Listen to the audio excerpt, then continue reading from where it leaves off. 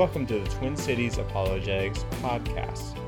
Twin Cities Apologetics is a ministry which equips Christians with resources to help them strengthen and defend their faith. Hope you enjoy the show.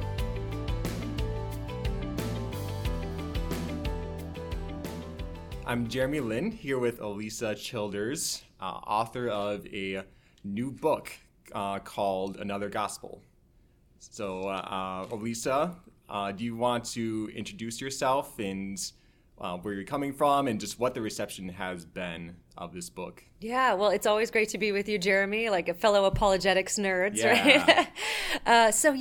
My name's Elisa, and I did not grow up in an environment where I was doing a lot of apologetics. So I grew up in a musical family, kind of more on the artistic side of things, but went through a bit of a crisis of faith as an adult, as the result of being in a class at a church that would eventually go on to become a progressive Christian church. And so that caused me to have a lot of doubts about what I believed. So I eventually wrote this book that you just mentioned that came out, and basically just addressing the movement of progressive Christianity, but I'm kind of walking the reader through my story along the way. And so the reception has been surprisingly good, actually. I've received a lot of feedback from people saying things like, they had a younger person in their life that was kind of questioning things, and it really helped clarify what Christianity is for them. And so that's been really exciting. And it seems to be resonating with a lot of people. So that's a very fulfilling feeling. Mm-hmm. Yeah, and I have read the book myself. And when I say read, I mean listen, because you actually narrate your own audiobook. Yes. Which I think is really cool. Yes, I love audiobooks. Yeah. I love to listen to audiobooks, and so it was really important to me to get to be the voice for my own, because I love when authors read their own books. Mm-hmm. It just kind of, connects more, I think. Yeah, I'm curious, what is that process like? That seems like a lot of stuff to read. Is that in chunks, or how does that happen? Yeah, so that was kind of a new experience for me. I didn't know how it was going to go either, but it was just a very small setup. So I went to a studio in Nashville, and I worked with one person, just a producer, who sat in the other room, and I sat in a vocal booth. And it took about 3 days. We would read for about 4 hours every day. And then it went into editing, and they pieced it all together. And so it was kind of less, I was kind of thinking, well, they can have me read it really slow or what, and they just said read it normal and however you want to. And so it was really kind of fun. It was like a really nice end cap to the whole experience, because you spend all this time writing a book, and then that was sort of like my final read through. It was the first time I read the entire book out loud. And so it was just, it was kind of a sweet experience for all this work to come to fruition in that way. Yeah, and I'm sure the end results of it is there's that personal touch that's added when people listen to that and what's in it. So and because I'm a singer, I'm a musician, that's really my past. Mm-hmm. I record in the book the lyrics of a few different songs for various reasons. And so when I read the audiobook, I got to sing those songs. So that was kind of another little added perk of getting to read my own book. Yeah, that's really cool. All right, let's get into what we're going to talk about, which is basically your story and what you've discussed in the book, but maybe we'll touch on some things in a little more detail than what you might go through in there. So in your book, which Another Gospel, like people have to get, it's a really awesome resource where you go into a personal story, but also incorporate certain apologetics content within that as well. And it's a very well integrated resource that way. In the book, you describe being in a class that started going in what you would find out is a progressive type of direction. Yes. Can you describe what your process was like, what that experience was like, going through that class and kind of understanding, this is a direction that they're going in over time? Yeah, because at the time, I didn't know they were heading in that direction. Mm-hmm. My husband and I had been attending this church for about 8 months. And then the pastor invited me to be a part of this sort of smaller type situation. He called it a study and discussion group and compared it to seminary. He said, if you go through this class for 4 years, you'll come out on the other side basically having learned all the things you would have learned in seminary. So we would choose a book and read it, and then we would discuss. And so in the beginning, he did reveal in the first class that he was an agnostic. But he called himself a hopeful agnostic, so that kind of disarmed me a little bit. But it was confusing because I was thinking, okay, this is a pastor that has won my respect and my trust, and he's saying he's a hopeful agnostic, and I just thought, okay, well, I'm not going to judge it. He's just being honest. But that was definitely a red flag. But then as we started reading through the first couple of books, it was very confusing because these books were essentially challenging everything that I'd ever believed about Christianity, about the Bible, and just the history of Christianity. And so I was kind of concerned. And I mean, I was so naive. I thought, well, maybe he's trying to teach us how to spot discernment or something or like how to spot deception and trying to teach us discernment or something. So we would have these discussions in class, and it started to become really evident that other people in the class and the pastor were going in this very different direction than I was really wanting to go or willing to go. So I would try to debate with the pastor while I was in the class, but it wasn't until later that I kind of went through my own time of doubt. But yeah, it was really right off the bat that things kind of started heading that way.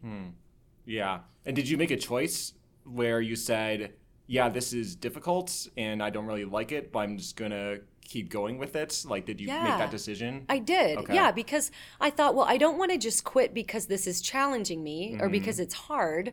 Yeah. Because there was this sort of narrative going on in the class that, these are out of the box thinkers, and this is we want to make sure that we're really secure in what we believe. And I remember the pastor even telling me, don't worry, the gospel can stand up to scrutiny. Of course, at the time I didn't realize that he was defining gospel differently than I was. He was actually had already accepted a different gospel than Christians have historically believed. But yeah, so there's a lot of confusion like that. You don't want to quit because you want what you believe to be able to withstand intellectual opposition, and I wanted that. And so I didn't want to just take my ball and go home because they weren't saying what I liked. Yeah. But there did come a point when it was just like, I mean, my faith was kind of like getting wrecked, and so I lasted about 4 months in a class that should have lasted 4 years. Right. So in the course of that 4 months, what would you say was the main intellectual struggle that you went through?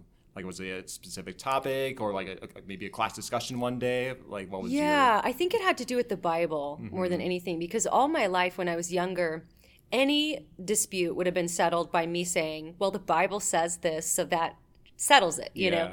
And so even, we did some street evangelism when I was growing up. So I met atheists. I met people who didn't agree with me about Christianity or about the Bible, but I would always just say, well, the Holy Spirit just hasn't enlightened their heart to know these things yet, or but I know they're wrong because the Bible says this. So when the pastor was able to effectively knock the legs out from under the Bible and make me question, A, if I even had an accurate copy of the Bible, and B, if that copy actually told the truth about what happened in the first century and the truth about God and about Jesus, that's when my whole worldview started to deconstruct. Yeah, and I think that's a common thing, that an idea that's out there more. I mean, you talk about in the book when Bart Ehrman had his book Misquoting Jesus. Yes. That really pushed it out into the culture in terms of being a narrative. Yes. That people had the Bible being unreliable. Of Right. course, it's something that Muslims have been saying a long time, that the Bible's corrupted, you can't trust what it says. There's a lot of voices out there surrounding that topic. But again, in your book, you do a great job of talking about the fact that people say, yeah, there's all these different copies and there's these apparent errors. But in a way, it actually shows more the reliability of the Bible, rather than saying it's just garbage and you should throw it away. Yeah. So could you get into that a little bit and what that's about? Yeah, so you're right, because one of the things I couldn't figure out, like, where they were getting all this information, and then I realized when God was reconstructing my faith through apologetics and things, like, I went on a deep dive about biblical reliability, because that's really what it all came down to me for. I wanted to define Christianity correctly. I wanted to know basic apologetics about the existence of God, but regarding the Bible, like, this was such a big deal for me, because I needed to know that this was actually God's word. Because if I can't rely on this, then I'm going to just have to go do something else, because I'm not just going to make up my own religion. This has to be true or it's false, but I need to know. And so I started with, a science that you're aware of and maybe your listeners are aware of, called textual criticism, just to even know if we have an accurate copy. And when I was first asking these questions, like, I didn't know where to look for answers. And so I remember I audited a class at Southern Evangelical Seminary, and a big section of the class was spent talking about this science of reconstructing ancient documents when we no longer have the originals. And then I ended up auditing or listening to the lectures from a class from Michael Kruger at Reformed Theological Seminary about the same subject. And I became satisfied really early on that we do have a reliable copy. And so then my question became, well, did that tell the truth about Jesus? If I have the words of Jesus, if I have an accurate copy of what happened with Jesus, what he claimed and what happened, then I could at least, even if the rest of the Bible is not reliable or something, at least I can reconstruct some kind of a belief from there. And so what I discovered over the years of studying, I mean, this was years, is that not only is the Bible reliable, but these attacks have been going on for centuries against the Word of God, and kind of like you mentioned, these discussions about textual criticism and how the manuscripts were copied. These were discussions that were very well known by scholars, even very conservative evangelical scholars. But it really wasn't until Bart Ehrman wrote that book that really brought some of these arguments into the lay area of Christianity. And so it's like then the conservative apologists had to say, yeah, some of these facts are right, but we don't really think you're interpreting the data right. So they had to play catch up a little bit to kind of inform the church about it, and so it's something that it takes a lot of work, but I'm really glad that I have that confidence now, because it's such an important bedrock of our faith. Yeah, that's really cool to go through that process and gain more confidence in the reliability of the Bible that way. I was curious, something I thought about when reading your book was sometimes I think, like, from, say, a skeptical standpoint, like, what would a skeptic say, like, reading through this and thinking through the story. And one thing I thought of maybe as a question is, like, someone could question, like, oh, you're just listening to the top apologists saying the Bible is, like, for the most part reliable, stuff like that. Can you just speak to you said you studied this for years. Can you just speak to that question of, oh, you're just doing the surface level, you're just listening to what people are saying, like speak to your process in terms of going in depth with this stuff? Yeah, and I appreciate you asking that question, because that is our tendency as humans, is almost, they call it confirmation bias. You just look for somebody to tell you what you want to hear, and then you just listen to them and you just repeat their talking points. And I wanted to be really careful not to do that, because I'm such a truth person. I really wanted to know what was true. And I was prepared that if I discovered that this wasn't true, that the Bible is not reliable, that I can't base my life on this book, I don't think I thought far enough ahead about what I would do with that, but I did want to know. I wanted to know what the truth was. And so I made sure that I read Bart Ehrman. In fact, I subscribed to his blog and I read his book. And I kind of just thought, there's an approach to the resurrection that scholars use called the minimal facts, where you find the actual facts that virtually all scholars agree on, from the most skeptical to the most conservative. So I kind of took that approach to biblical reliability, and I wanted to know, well, what does Bart Ehrman agree with Michael Kruger on, or Peter Williams on, regarding textual criticism, or what do Dan Wallace and Bart Ehrman agree on? And so I discovered that really the actual facts are not in dispute. How many copies we have, how many differences there are between those copies, what are the general dating of the manuscripts that we have. So we have reliable information that virtually all scholars agree about regarding what those facts are, which was actually really a relief, because I started, of course, with the more conservative scholars. I'm thinking, okay, now if I go into Bart Ehrman land, am I going to find a complete different set of data, And I was kind of relieved to discover that he agrees about the general facts regarding all of those things. It's the interpretation of those facts that they might disagree on. And so I think I did due diligence to try to avoid just getting confirmation bias. And it was not comfortable, but I'm glad I did it that way, because then I can be aware of what different arenas of scholarship are saying on certain things. And so, and I would just recommend people doing that. Consider all the sides. Don't just find the one person. Because if I said this in my book, if I wanted to find a scholar to tell me that the Bible is the perfect Word of God, I can find one. But if I'm also looking for a scholar to tell me that it's just a jumbled mess of contradictions, I can find that too. And I see people do that on both sides. I've had friends who I see them kind of losing their face, so they look for that Bart Ehrman to tell them what they want to hear so they can get out the door. We all have a tendency to do that. And so I would just encourage people to consider all the sides and really think it through well, and with the goal of finding the truth.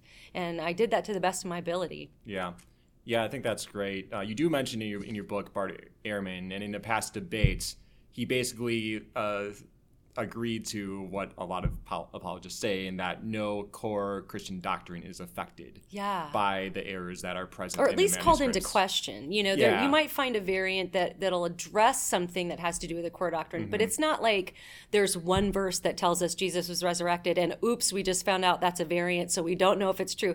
That's all over the New Testament. It's in all the Gospels. Even if you tossed out all of the disputed variations, you'd still have the gospel. Yeah. And that's what was so key to me. So it seems to me that if somebody's going to toss out the gospel based on that, there might be something else going on. Mm-hmm. Yeah, and I mean, that debate was a while back. I would assume that his standpoint on that hasn't changed drastically. Yeah, I don't. That's actually a good question. I don't know, because he has changed his positions on a few things over the years. My hunch is that he would probably still maybe word it in a really precise way to just say, it's not that they're not affected, but it doesn't call into question any core Christian doctrine. Right. Yeah, and I think the points, for sake of using that as an example, is one great way of of exploring truth and finding what that is finding points of agreement amongst, in this case, scholars who are on different sides, who seem to agree to like these core things. Yeah. And kind of going to that and asking, okay, there's this thing that seems to be solid that a lot of people who are looking into this agree on. And of course, you can look at the facts yourself and come to your own conclusions. But that seems to be a sign that there's something going on there that is pointing into truth. So it's like taking that, like, where can we go from there? What can we conclude from this thing? Yeah. I think it's a really great method of looking at that. Yeah, I think so too. And so you can kind of apply that to different questions. Even regarding science or other areas of scholarship, you can apply that where you're like, I'm not going to shut myself off to what people say who disagree with me. I'm going to consider what they say. But everybody's doing philosophy. Everybody's analyzing the data, and people, they disagree on what some of these things mean. And I think we just need to think it through as best we can. Yeah. Okay, I wanted to shift to more of, I'm going to share basically a personal experience, and perhaps it's an experience that other people have too, and definitely relates to some of the things you went through in that class, and to see what you have to say just to that experience. So what I thought of kind of coming into this in terms of what I go through sometimes is there are days when I have the feeling of, oh, there's a lot of people who are saying like God doesn't exist for this and this reason. And there's that fear of like they could be right, and they, and a lot of times they seem to have convincing things to say, and so I have like doubts those days, and they can be pretty severe. And then the next day maybe I don't experience that same feeling. So sometimes there can be that back and forth in terms of just emotions and feelings behind something that you might experience as doubts. Yeah. So I was wondering, just from your experience, just what you could speak into in terms of like that fluctuation that people might experience. Well, this is so interesting because I wonder if your typical internet atheist wakes up and has days like that. You know? Because what that tells me about you is that you are a genuine truth seeker. You're not just blowing people off because they're speaking something that doesn't fit in your narrative. You're actually really deeply considering what they're saying, and you're saying, I can see why this is compelling. And it might even feel that way to me today, but then tomorrow I feel fine. And I go through that too. I didn't before, but I do now. You'll hear something and it's like, man, that's a compelling thing to say. I watched this video once these atheists made about all the horrible things that happen in the world, but it was just this compilation of like natural disasters and war and all this stuff. And then they're like, how could God be good? And you're like, wow. I mean, when you put it like that, it can be like, it can feel very big. But I actually think that's probably a good place to be in, because it tells me that you really want to know the truth and you're a truth seeker. And so I think that it's good that you say it, because I think people listening probably feel the same way. There's days we all wake up where I'm like, are you crazy? Am I crazy? Are we all crazy? Is my pastor crazy? Right. Like, we believe some crazy things, But yeah, I do. If I've got to hedge a bet, it just makes sense of reality better than anything else does. Yeah. And so, I think that's probably a good thing for you to say. Yeah. Well, I feel complimented, so thanks for that. So then switching to like what people's experience might be within the community at large. So like I talked about the personal experience. Now there's the community. So how do you think, especially with the experience you went through, how can people start to tell, hey, this community I'm in, it seems like progressive ideas are starting to seep in here and starting to affect what's going on. Like how might they be able to identify something like that? Yes, that's an important question because progressive Christianity, it's not like progressive Christians walk into the average evangelical church and be like, hi, we're progressives, you should all be progressive. Mm-hmm. It's actually something that happens really slowly. It's like a very subtle shift toward things. And often people wake up one day and they're like, my church is progressive. I didn't see this coming. I don't know how this happened. Mm-hmm. So there are signs that we can look for. And the first sign I would say is to look for a kind of a lowered view of Scripture. Anytime you might hear a pastor or somebody like a small group leader say something like, well, you know, I disagree with the Apostle Paul on this, mm-hmm. and anytime they're kind of removing biblical writers from the context of being inspired by God to write Scripture, you would look for that. They kind of tend to refer to the Bible more like an ancient spiritual travel journal, so we can know what people believed about God and the times and places they lived, but that's not necessarily God's word, or at least all of it. So that would be one sign. Another sign would be to look for when someone's personal preferences and conscience, they love the word personal conscience in the progressive church, when that's sort of elevated above biblical authority. So, you know, if the Bible says something kind of difficult, but my personal conscience, if that doesn't resonate with me, I might not agree with that. That would be another thing to look for. Also, maybe look for redefinition of terms.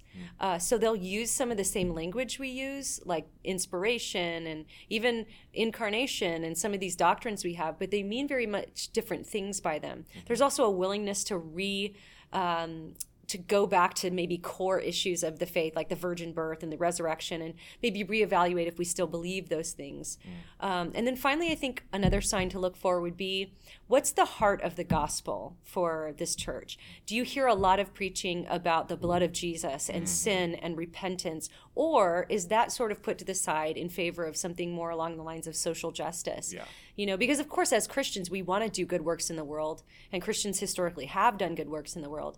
But we know that that's a fruit of our salvation. That's the outpouring of our relationship with God. Whereas in the progressive church, the emphasis becomes almost solely on the works in the social justice. Yeah, that reminds me of an experience I had for a class that I had. I had to have kind of an out of comfort zone experience. So I went to a church that was on the progressive side for sure, and they had communion. So a lot of their preparation for communion involved talking about social justice, and we had to have unity, which are like good things. It's good to have unity as the body of Christ. But there was no mention of Jesus and his sacrifice and what he's done.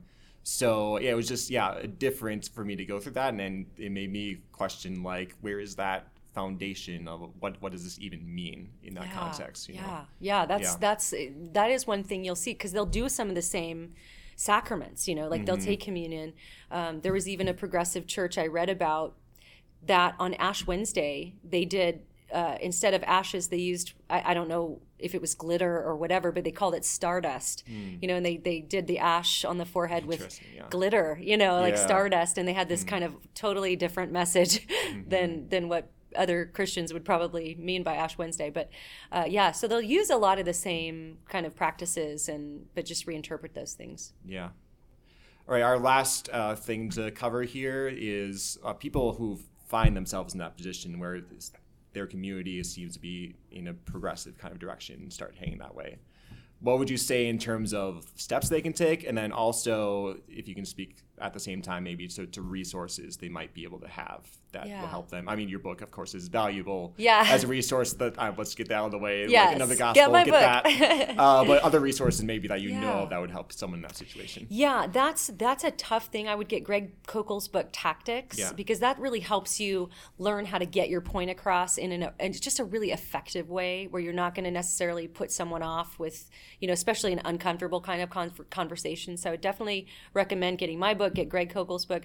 But, I think each individual Christian just needs to pray about what God's called them to do in a specific situation. I have friends who stayed in progressive churches for a long time, trying to be the voice of reason, trying to, meet with the pastors, trying to help bring the ship back around. And then I had others that weren't as mature maybe in their faith. And with my faith, the way it was when I was in this class, we had to leave. I had to get out of that environment. But maybe more mature Christians might choose to stay a little longer. But I think it's just really important to say something.